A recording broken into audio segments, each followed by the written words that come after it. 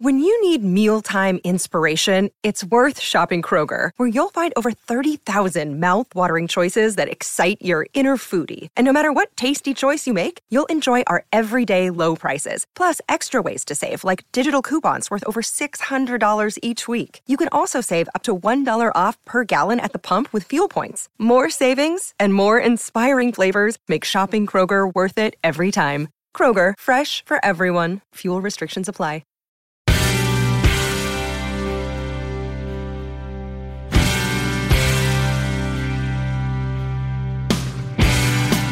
Welcome back to the Janice Dean Podcast. So excited to have my friend Johnny Joey Jones with me today. If you've watched him on television or have heard him on the radio or you see him on social media, then you know his background as a proud American and someone who has served his country and risked his life to protect our freedom. He endured 2 combat deployments and 8 years of active service in the Marine Corps.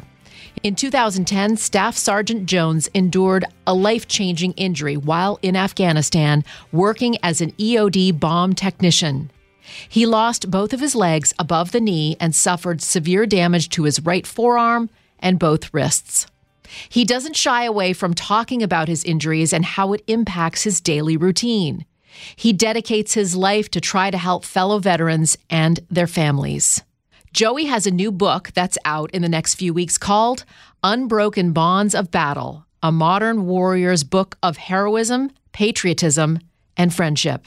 You will be inspired and in awe of his attitude about life and how he's used challenges to help others. I'm honored to call him my friend. So please welcome Joey Jones on the Janice Dean Podcast. Joey Jones, you made the Dean's List. This is an honor. When it comes to things in this building, you could consider an honor. This is towards the top. Oh, stop. Well, I've wanted to interview you for a while, but sometimes our paths cross. You're on Fox and Friends, and then sometimes you come in for Fox and Friends first. And what's that like? Do you like having sort of a schedule that's a little bit all over the place? Like is a strong word if you're talking about the schedule itself. Right. And, I was just in a meeting and talking about that. I am one of the few people in this building that gets to show my tattoos and maybe have a word beeped out on Gutfeld and then host Fox and Friends on Easter. And so, but I do love that. I love that pliability when it comes to, we may be talking about the same things, but when it's in a different setting, a different time of day, in a different format, you get to think about it differently. Yeah, I think it's good practice for anything in life, right? Absolutely. And I always tell students that are trying to get into broadcasting that don't have your eye on the prize. Like, don't have this sort of myopic view of what you want to do. You can have a broad view. Like, I knew I wanted to get in broadcasting. I didn't know that I would be a broadcast meteorologist, but I knew sort of in general what I wanted to do. But when I got into college and when I got into a radio station or a TV station, I would always, you have to volunteer. You have to bug somebody to tag along and learn every job, because then you have an appreciation for everybody else. Well, on that volunteer aspect, we were talking just a few minutes ago. I said, I really did this by accident. The truth is, you have to be willing to do it for free for a while. And I know that sounds terrible. No, and it's true. I did it for while I was in college. That's exactly right. For me, I got injured and I had kind of a part-time, full-time job in military nonprofit space. And it's like, hey, I could go on television and really talk about these things that I'm passionate about, or radio or local TV, or Fox was actually early on, so I got lucky in that respect. But it was always from the perspective of what an honor it is to have this platform and share this belief or this information. And then it's like, could you actually do it as a host? Probably not. In 6 years of doing it, for free, it's like, oh, here's an opportunity. Yeah. Tell me how you got here by accident. It's such an amazing story, and amazing in the sense of it's funny. When you're in this business, it's funny. I think it'd be funny for the audience too. So I basically just was injured in Afghanistan on August 6, 2010. You recover in D.C., and for me, I got bored early. My physical recovery was pretty short. I figured out the prosthetics pretty quick. The paperwork to catch up to you to decide if you're going to stay in or get out or go to the VA or what you're going to do, that's at the time, multi-year process. Okay. So I was left with about a year of my life where I was stationed, and I'm quoting with my fingers right now, at Walter Reed, but I didn't have a job. My job was to recover, and my recovery was mostly done. So I started volunteering at nonprofits, and I started going to school in the evening, and then I needed a job.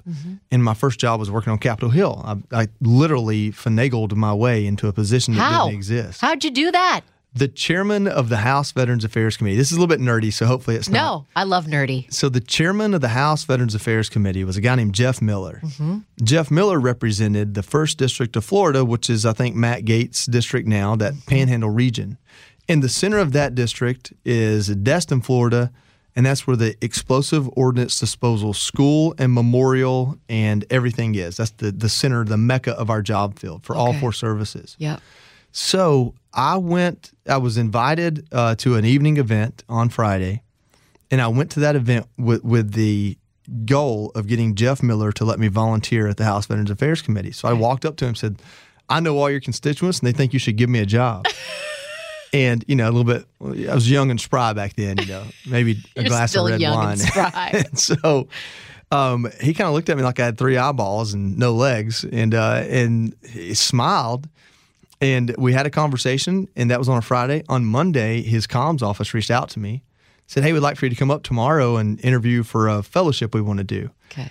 All this is great until you get to the part where I'm active duty Marine Corps, and there's a lot of reasons why I can't just tell a congressman to give me a job while I'm active duty in the Marine Corps, and I'm supposed to be recovering at Walter Reed. Right.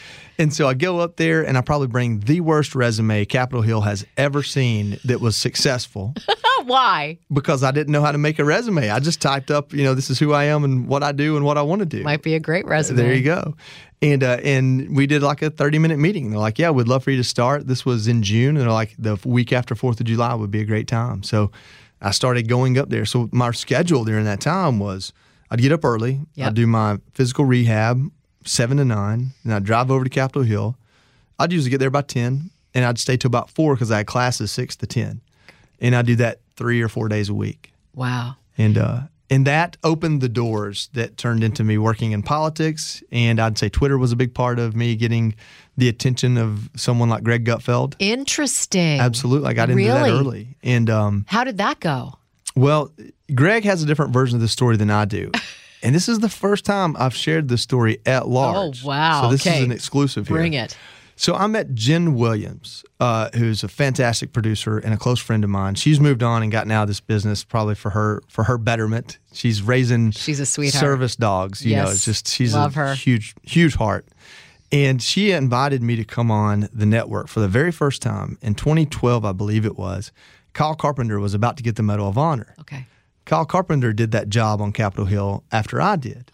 Basically, when I got that job, they didn't know, the Marine Corps didn't know. When the Marine Corps found out, they're like, hey, the only way we can leave him there is if we make it a year-long fellowship and put some paperwork behind it that made it look impartial and formal. Okay. So in order to do that, it created an annual fellowship, and Kyle Carpenter is who I nominated to take it after me.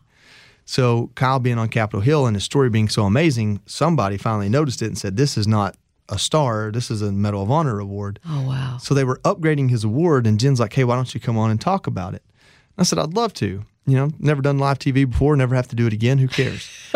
I sit down, and President Obama cuts in with a press conference. Okay. And this specific press conference was where President Obama told the country, hey, remember those guys I called JV last month, ISIS? Well, I'm actually about to go kill them. I'm going to go to war with them. And so that was a big deal. Everyone tuned in. Yeah. If you were a conservative or a Fox News fan, when he got done talking, you saw me in my first time on TV. And so I gave a response to President Obama's press conference because Jen asked me to. And in my mind, I'm like, I'll never do this again. I'll do the best I can. Who cares? Yep. And then different people would ask me on. Wow. A year later, Greg finds me on Twitter, and he gets Greg Gutfeld. I think it was originally called the Greg Gutfeld Show, the Saturday show. Mm-hmm. And he invites me on. Okay. So to this day, Greg thinks he discovered me, and I will not tell him different. I will not correct him on that because, He probably knows the other story, but he likes to think that he gave you the dean's list. I'm totally okay with that. Jen's not around here to care, and Greg's still here. So if he has a vested interest in my success, I'll let him have it. Tell me about your service. I mean, I know a lot of us know, from your experience here, and you've told us, what happened to you. But, remind us of why, have you always had a serving heart? I feel like the business that you get into is because you're kind of born into it. I tell jokes a lot, probably more than I should because they're not that funny. But my family was from the mountains of North Georgia, and they didn't have a close connection to public service. Like they were moonshiners, and their version of public service was wearing an orange jumpsuit on Monday because you had too much fun on Saturday. And so it was never expected to go into the military. What was expected was to stay out of trouble and graduate high school. Those were the expectations put upon me because that surpassed everything my family had done up until me on both sides. Nobody had a high school diploma, and they mostly stayed out of trouble. Okay. And so when I graduated high school, my two best friends both had dads that were career military. Okay. And they knew they were going. Yep. And I'm over here like, well, I'm never leaving this town. Like, what are you talking about going to the military? That's crazy. So, of course, if luck would have it, I went first and joined the Marine Corps. Why'd you pick the Marines? I joined the Marine Corps because I wanted the hardest challenge, the toughest challenge. Wow. And I think most services will tell you upon entry, it's kind of technically the Marine Corps runs a longer distance, has a more rigorous physical fitness, height and weight standard, that kind of thing. Okay. And the Marine Corps presents itself, or it used to, as a challenge. It isn't, we need you to be a Marine. It's, do you have what it takes to become a Marine? I graduated high school at 17. I was a little bit less mature than everyone that was older than me, and I wanted that maturity and responsibility, and the Marine Corps was selling that. Okay. The irony there is before you get through boot camp, it's no longer about you and what it does for you.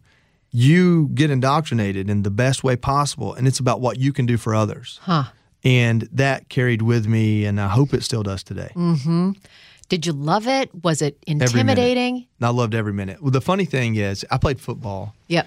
And for those that understand football, I was a 5'10", 165-pound offensive lineman on a team that didn't have a good quarterback. So we ran the ball every play.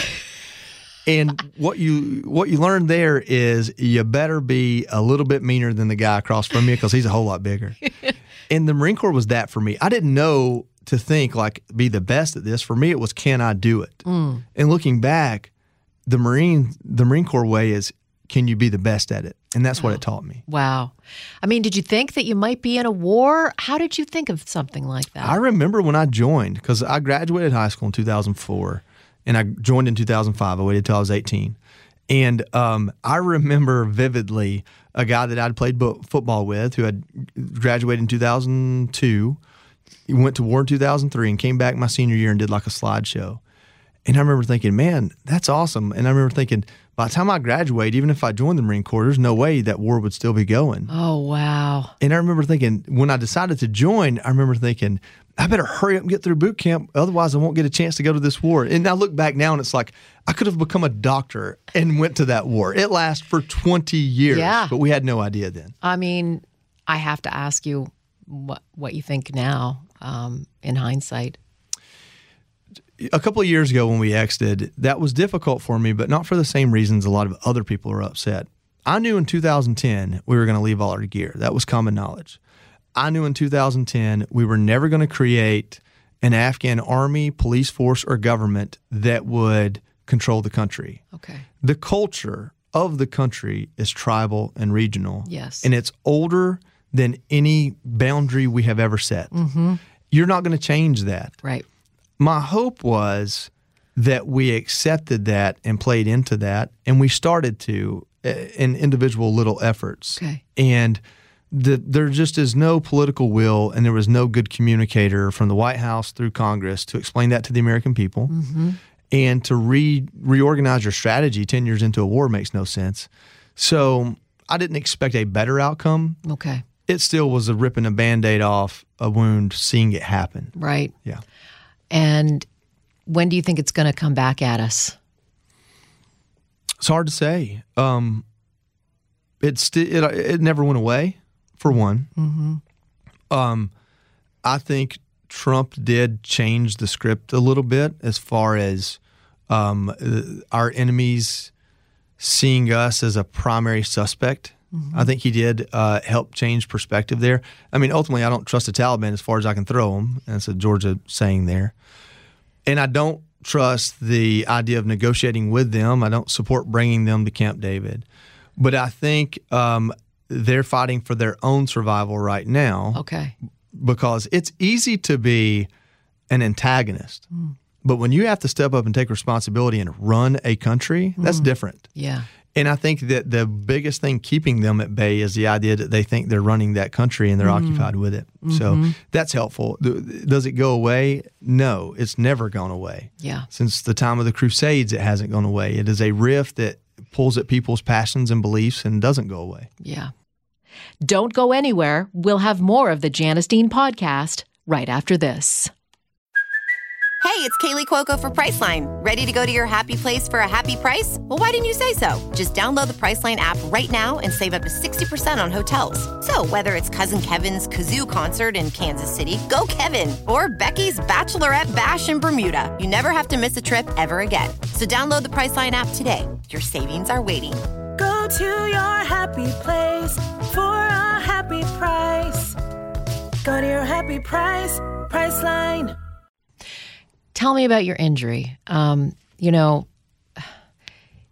joke about it, and Twitter can be a really awful, terrible place. But I like the way you kind of come back at people. I try to do it too, a little bit. I'd like to say other things, but I want to make sure that, I'm not going low like they are. And you know what it is? They're not going low. They are low. Yeah. They're in a bad spot. I call it the Chick-fil-A model. I used to live in Fayetteville, Georgia, where Chick-fil-A was founded and where it's still headquartered. And I don't even know if this is true, but it's the saying, the belief is that the people that run Chick-fil-A's or own Chick-fil-A's get empathy training. Okay. And they get training like, hey, you're standing there and the person you're across the register from is being terrible to you. And somebody says that person just lost their mom or that person got fired 5 minutes ago. How can you change that? How can you bless their day and change how they're acting? And that's the strategy I employ with Twitter to an extent. Okay. So if somebody is outright hateful at me, that is not a rational way to be. So either something in their life has bothered them so much, and I symbolize that for a brief moment, or they are very ashamed or insecure and they're lashing out at me because it's a mirror at that moment. Yeah. None of that has anything to do with me. So why should I take that personal or be bothered by it? That is so smart. That is it just shone a light through a window. It did. Because you're right. Because sometimes I'm just like, wow, how terrible of this person to say something like that. Does evil exist? Of course it does. And I have no problem stomping it out in different ways. But when it comes to just being hateful, like on Twitter, that's a you thing, not a me thing. Right. If you're being hateful or attacking me, you've got something going on that I didn't cause and can't fix. And I can't tell you the people or the accounts, because usually it's a nameless, faceless Twitter account. Right. I can't tell you the ones that find their way into my inbox apologizing. Wow. And I didn't do I wasn't nice to them. I just wasn't mean in return. And they come back. Sometimes it's immediately. Sometimes it's a week later, apologizing in their way. Okay. And I don't acknowledge it because they didn't earn that from me. But I'm glad that they have seen for themselves, like, hey, that's just not the way to live. Yeah. Do Chick-fil-A really do that? That's what I've always been told living in Fayetteville. That's what I've been told by several people. What brilliant. I almost want to do a story about that. I'll find out. I have a phone number to get a hold of Dan Cassidy. Okay, I would like that. Yeah, because I think that's brilliant. I think more businesses need to do that. So if you ever go through a Chick-fil-A drive-thru, I'd say 9.5 times out of 10, no matter what you say to them, the last thing they say to you is my pleasure. And so there's a culture there that matters. Yeah. And so it makes sense. It makes sense that when you're in the fast food business, you're in the customer service business. Mm-hmm. When you're in the clothing business, it's all about customer service. Yep. And if you put that first, you'll have a reputation of it. Plus, they have really good food. Yes, that doesn't hurt, does it? I don't know what the culture is at some of my other fast food places, but the food gets me there, right? You know what? So, I'm not going to be angry after you give me that food. That's exactly right. There's something in that chicken makes you want more. more. And that lemonade, too. It's just like, I'm making me happy right now. Or a frosted lemonade. Oh, my God. My son loves that so much. It's his favorite. See, we're on a tangent now, but they have the strawberry version now. No. And when did that happen? Maybe it's something we're only blessed with because I'm there near where they're from, but we have the strawberry version, and both of my kids are strawberry fanatics. They don't like chocolate at all. They'll tolerate vanilla, but they love strawberry. Yeah. And so, it is through the summer, it's I have to take them to Chick-fil-A almost every day. I wonder if they have that in New York. I don't know, because we do get menu items. Yes, we do. You do. Yeah, we get menu better items than us. that nobody else gets. You're better than us. And, we're closer. We're better situated. Yes, now, you talk about when you lost your legs, and I heard you talk about it on Fox and Friends this morning, and you say that you woke up and you were just felt blessed to be alive.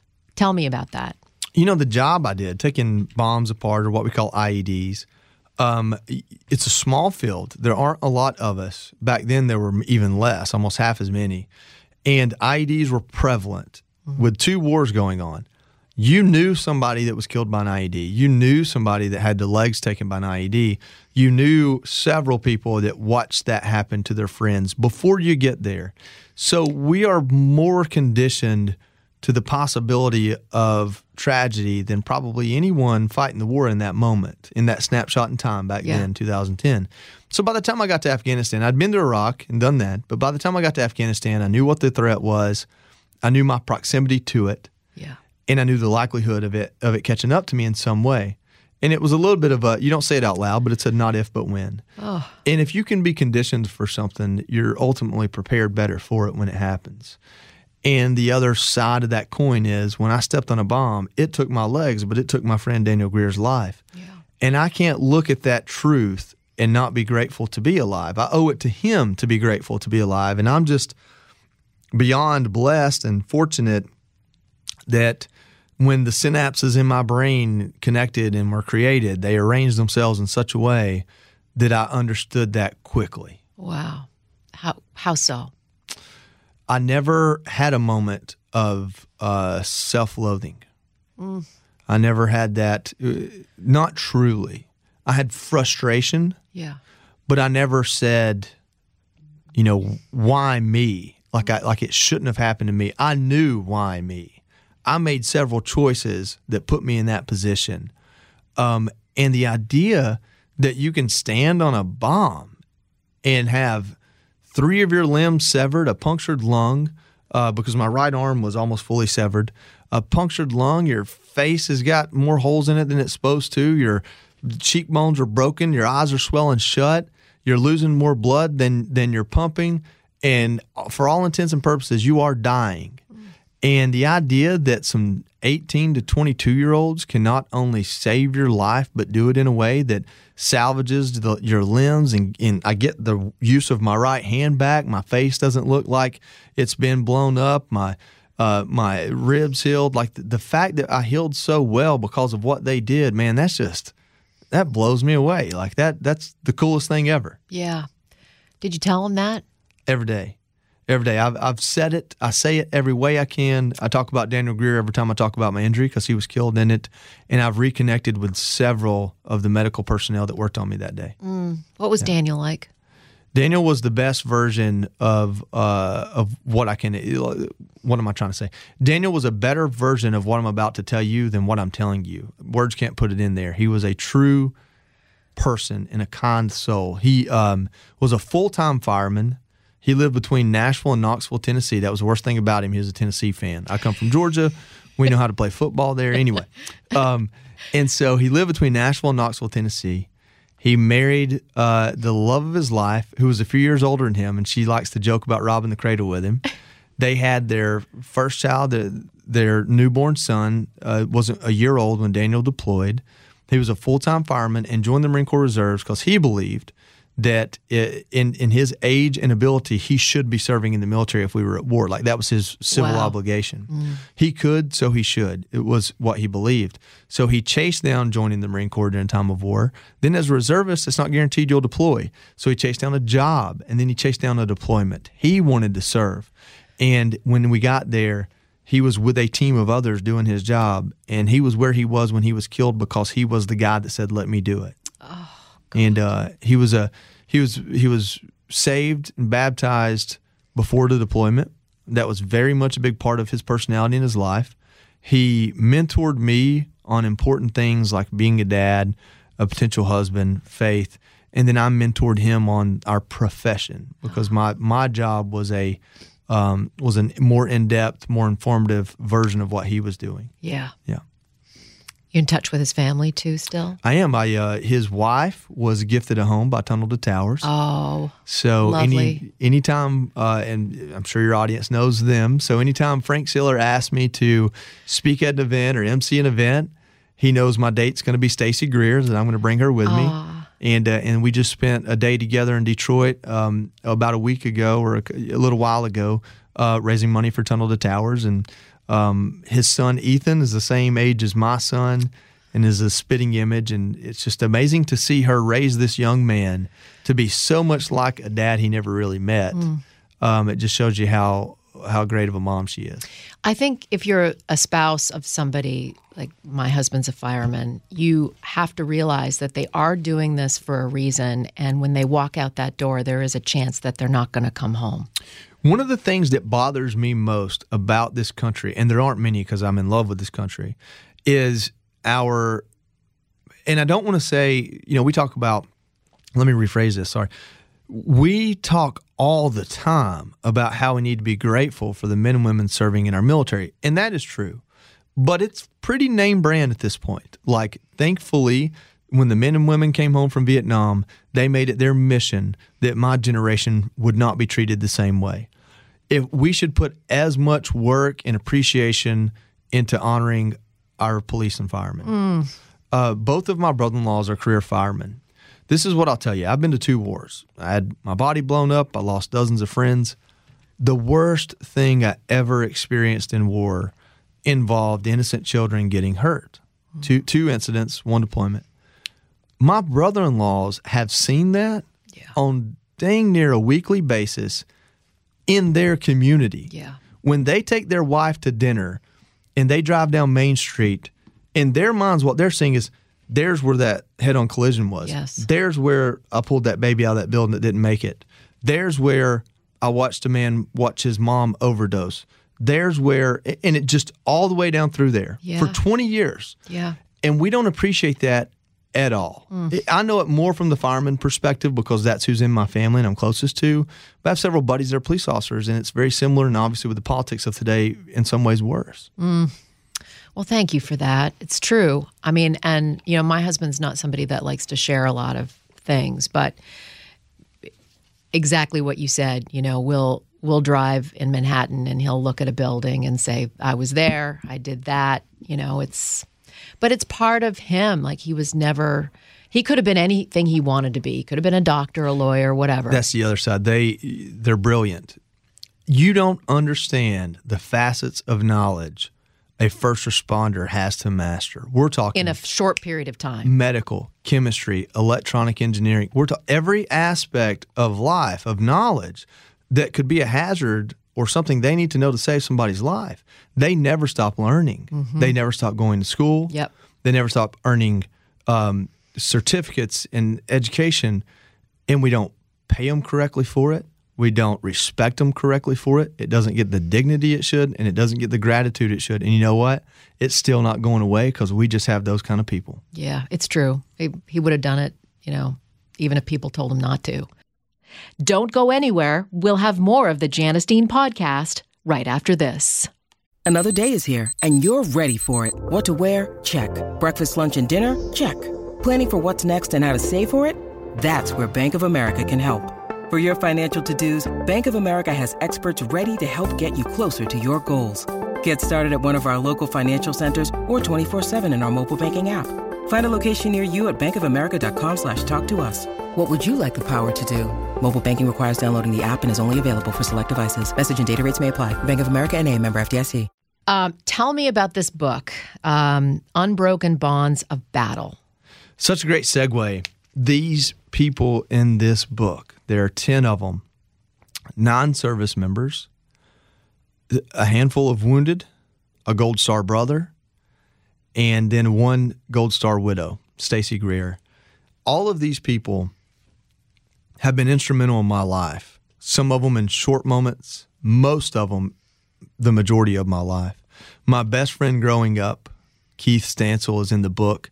He joined the Army when I joined the Marine Corps. We shared a best friend, Chris McDonald, that's no longer with us. We tell the story of why that is and how impactful it was to us. Chris was in the Marine Corps. All three of us grew up together. Danny Ridgway's in the book. He received the Silver Star, which is one of the highest honors you can in valor. We lived together for a year, and we've been through everything together. The loss of my dad, his divorce, both of us getting blown up, the frustrations of recovery. Greg Robluski's in the book, who commanded Danny Ridgway's unit, and was the deadliest bomb tech deployment in the Marine Corps history. He was the commander of that and carries that guilt every day, but has learned to use that guilt to keep him in contact with the Marines he was in charge of. Stacy Greer's in that book. Her husband died when I stepped on an IED. She's raised his son. Wesley Hunt, the congressman, is in that book. He is one of the most impressive people I've ever met.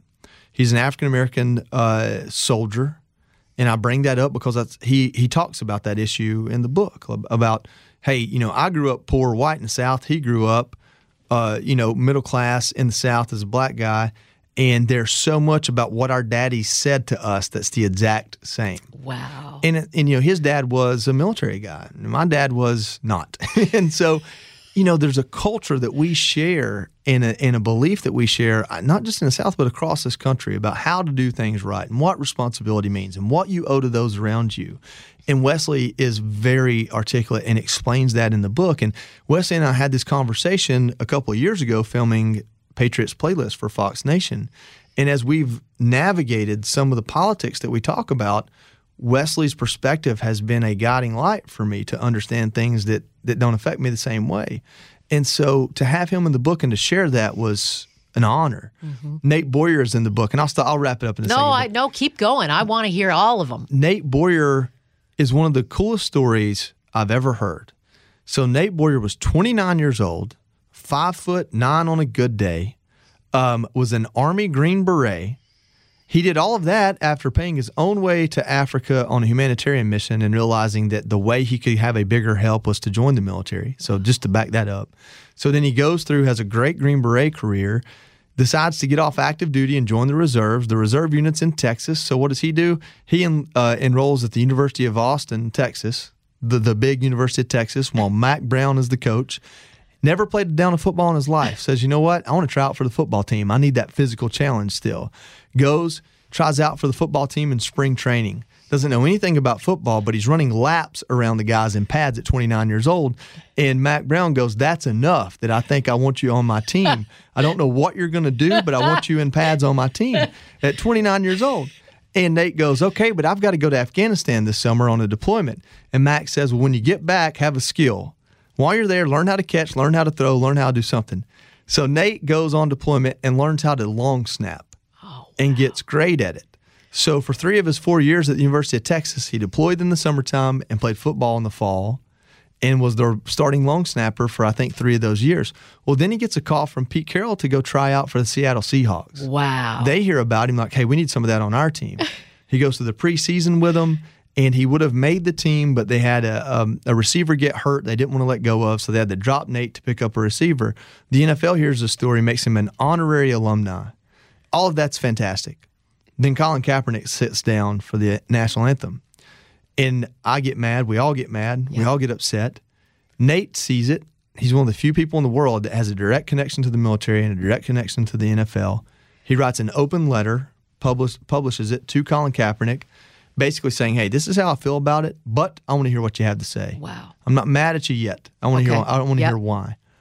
Colin flies him out to San Francisco, and Nate has a conversation with him. And Nate talks Colin into taking a knee instead of sitting down because Nate wanted him to stand, but they agreed that taking a knee was a more deliberate action and it showed posture and some respect. Okay. As opposed to just sitting on the bench. Well, I get roped into it. I reach out to Nate and I'm like, hey, man, I read your open letter. I think it's fantastic. I want to hear how it went. Nate puts me on a group text with Colin Kaepernick, Nate, and I think it was Eric Reed. And we talked for a couple of days, and it's very constructive. And then, Colin has a football game, and then he wears pig police officer socks to practice and there's like a Fidel Castro T-shirt or something, and he just goes in a completely different direction. And through all of that, I gained a good friend in Nate and somebody that mentored me in channeling my own anger to make it constructive as opposed to adding to the destructive nature of that issue. I mean, that issue tore us apart. Yeah. And I didn't do it at 100%, but I learned to keep some of that anger in check because what Colin was doing was drawing a line in the sand and daring you to step over it. Wow. And what we needed to do was try to reach out and say, listen, I may not understand what you're talking about, but I'll give it respect. But if you want it, you got to earn it. So respect me too. Yeah. And Nate and I were able to, through his organization, Merging Bets and Players, we were able to have that kind of conversation with a lot of young men leaving the NFL. And so a lot of good came from it. Did you ever talk to Kaepernick again? No, I still have a number in my phone that may be his, but I don't have. Wow. Do you know what happened? Why? There's a lot of media and public speculation as to what made him turn. Yeah. You want to know my honest God answer to this? The truth? It's honestly what I believe. And this is purely speculation. Okay.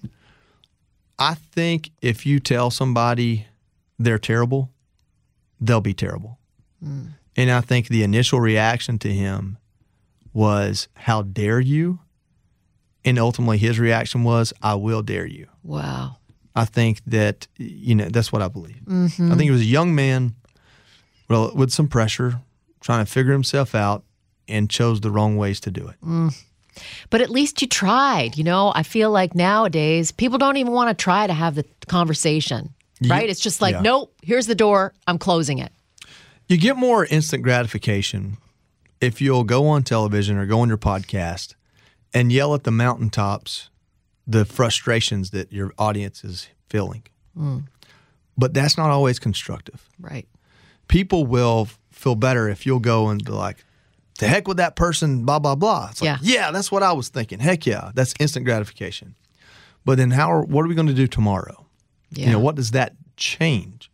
Sometimes things need to be voiced and said, but can you change something? Can you have enough grace in you to listen, even though you know what you already want to say? And sometimes if you listen, what you have to say changes. Yeah. Politics, what do you think? I hate politics. You do? What are you talking about? But wait a minute. You're like talking about, you're saying to me things that I would want in a politician that's going to reach across the aisle and say, this is what you and I have in common. I hate politics, but I love people. Okay. And what I'm talking about are people and problems that people have, problems people create. 90% of it is an inability to communicate in the same way and to understand each other. Politics is taking that and turning it into an industry. That's what it is anymore. And it's sad, right? Yeah. I feel that. And even here at Fox, what is my job here at Fox is to be a contributor and to fill in as a host here or a commentator there. What is my duty at Fox? To be honest, to have integrity, to be genuine, to acknowledge if I know what I just told you, act it out. Yeah. Don't just be the angry voice. And I think a lot of people in this building feel that way. And a lot of people in this building try not to just be an angry voice. And, one thing I learned is if you make half the country mad, you're only going to make the other half mad by apologizing about it. Interesting. So try not to say something that backs you into that corner to begin with. Yeah. You're an optimistic person? I think you probably are. I think so. A friend of mine works on Capitol Hill, and she's known me for a long time. And every time she learns a new story, she goes, you are either the luckiest unlucky person I know or the unluckiest lucky person I know. Because the worst things happen to you and the results are the best. And it's like, you're probably right. What do you tell your kids? How old are they? 4 and 14. Oh, wow. Okay. Yeah. So there's a different, there's a huge difference in age. So what do you hope for the 14-year-old? And what do you think about the days ahead for the 4-year-old? Well, they're different sex, and that matters. So the 14-year-old is my son, and he is way too much like me, but he's a lot smarter. I tell people he's like the nerdy version of me. Okay. And, I hope that doesn't come across negatively. Like no. He's known since he was 8 years old. He wanted to be an astrophysicist to go to Georgia Tech, and or those two things. Like you want to be an astrophysicist and go to Georgia Tech. He's been the smartest person in either of his households since he was, starting middle school. He's brilliant. And for him, my worry, because I grew up poor and I grew up working hard. And my worry is, have I taken away too much adversity? And you know what? That's selling him short. Right. His mom and dad have never been married, so he's always had two households. We have done a yeoman's job of figuring it out, but there were trials and tribulations. And I can't take away from him that he lived through that. Yeah. And so you don't want to cause trauma for your children, but trauma is the single most important part of the human experience because it is the only way you get stronger. Yes. And so he's had his brand of that. And I've done everything I can to not bring that into his life, but ultimately it's going to happen. Mm-hmm. My dad died in our house, and so he was there that night, and I don't want him to experience that, but he understands death now. Okay. And so those things build you. Yeah. And so for my son, the most important thing is that he understands the necessity of empathy and kindness and wanting to be a protector and a provider. In my opinion, that's what being a man is all about. And whatever his version of that is, if it's brawn or brain or music and drama or football, whatever version of that it is, I'm just going to support him and let him know he's got a number one cheerleader. Yeah. And with what my about daughter, your little girl? Yeah. With my daughter, she breaks my heart every single day of my life, and that's the honest God's truth. Every time a moment of disappointment crosses her face, I feel like a complete failure. And so with my daughter, it's not about what I want to teach her. It's about what I have to teach myself, which is that I owe it to her to be just as strict and stern and consistent with her as I've been with my son. With my son, it's easy because he's a carbon copy of me, and we're our own worst critic. Yeah. So it's easy to correct him and point out things because in my mind, I've already processed that he can take it. She's a girl. That's an alien, right? I don't know anything about how she thinks. And she's precious and perfect in every way. And, my urge is to never disappoint her. My responsibility is to teach her to live with disappointment. And so that's kind of the goal there. Mm-hmm.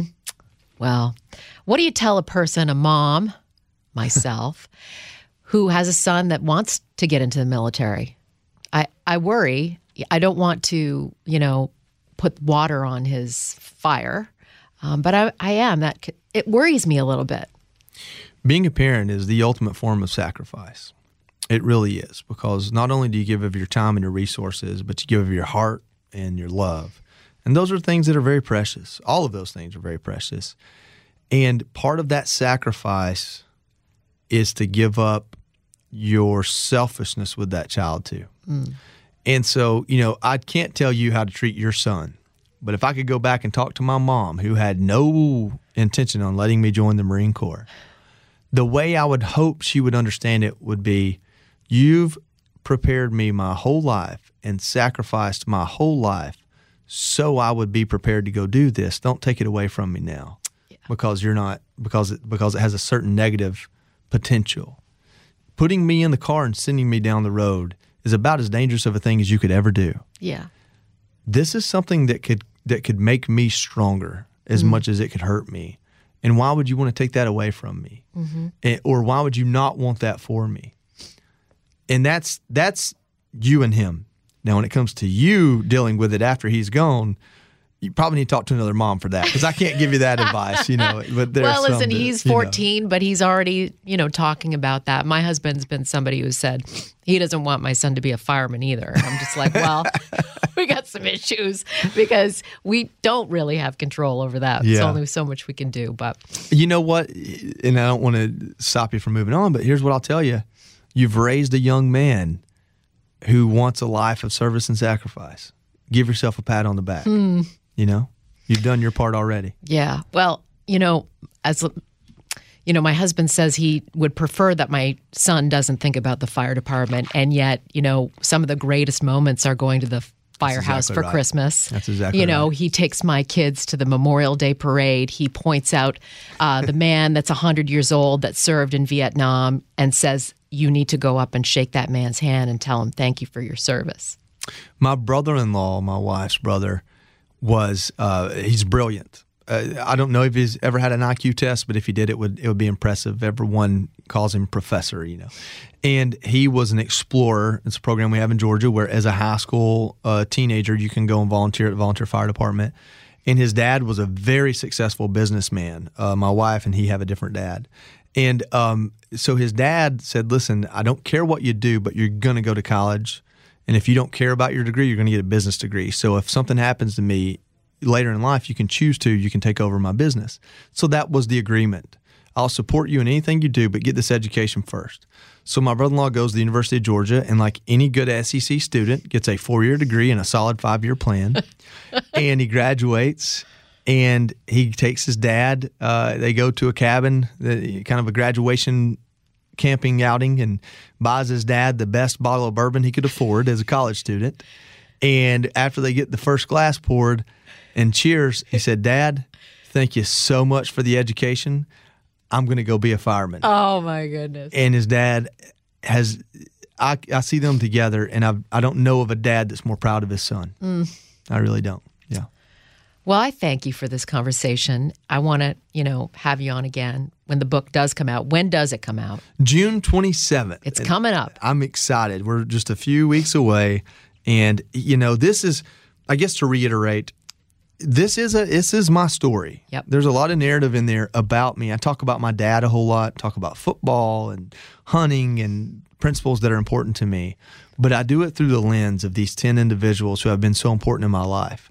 It was going to be really hard for me to write a whole book about me. That just doesn't fit my personality. Oh, you could do it. But to do it with these 10 individuals and to show how they've been an impact in different moments of my life, I think people really enjoy it. Mm-hmm. And you're a very humble person. And I will tell you, as somebody who has written a few books and has to go on TV and tell people to buy it, it's going to be hard. It's really hard because there are times where I'm just like, go to the library.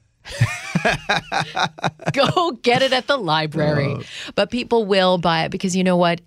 It's stories that we need right now, and I think that, like you said, it's the hardships that give us the best lessons. And through those really tough stories, that the sun does come out eventually. That's exactly right. Of course the sun does come out. Life is so full of trials and tribulations that the best way through it is to see those for the opportunity to learn and grow that they are. Yes. And man, then it becomes just beautiful. Mm-hmm. You're such a beautiful human. I feel so grateful to know you. I really do. Well, I feel the same way about you. Well, congratulations. Yes, and ma'am. you'll come on and you'll try to sell the book again. Yeah, I'll go rehearse on my pitch and bring it back and be more commanding in my effort to convince people to buy it. I can't wait. It's Unbroken Bonds of Battle, and you can get it, pre-order it anywhere you get your book, and you're going to be amazing, and I know it's going to be a bestseller, and it's going to hopefully change some lives too. I think so. Thank you so much. God bless you. Same to you. Thank you to my friend and colleague Joey Jones for joining me today on the Janice Dean Podcast. His book, Unbroken Bonds of Battle, A Modern Warrior's Book of Heroism, Patriotism, and Friendship, will be out on June 27th. It's already a bestseller. You can pre-order it on Amazon or wherever books are sold. And special thanks to Joey for his tireless work to help fellow veterans who served this great country. Thank you to all of my listeners. If you have someone you think should make the Dean's List, let me know at Janice Dean on Twitter or Janice Dean FNC on Instagram. Or you can rate this podcast. Please subscribe, rate, and review to this podcast on Spotify, Apple Podcasts, or at foxnewspodcast.com. Listen ad-free with a Fox News Podcast Plus subscription on Apple Podcasts. And Amazon Prime members can listen to this show ad-free on the Amazon Music app. And don't forget to spread the sunshine.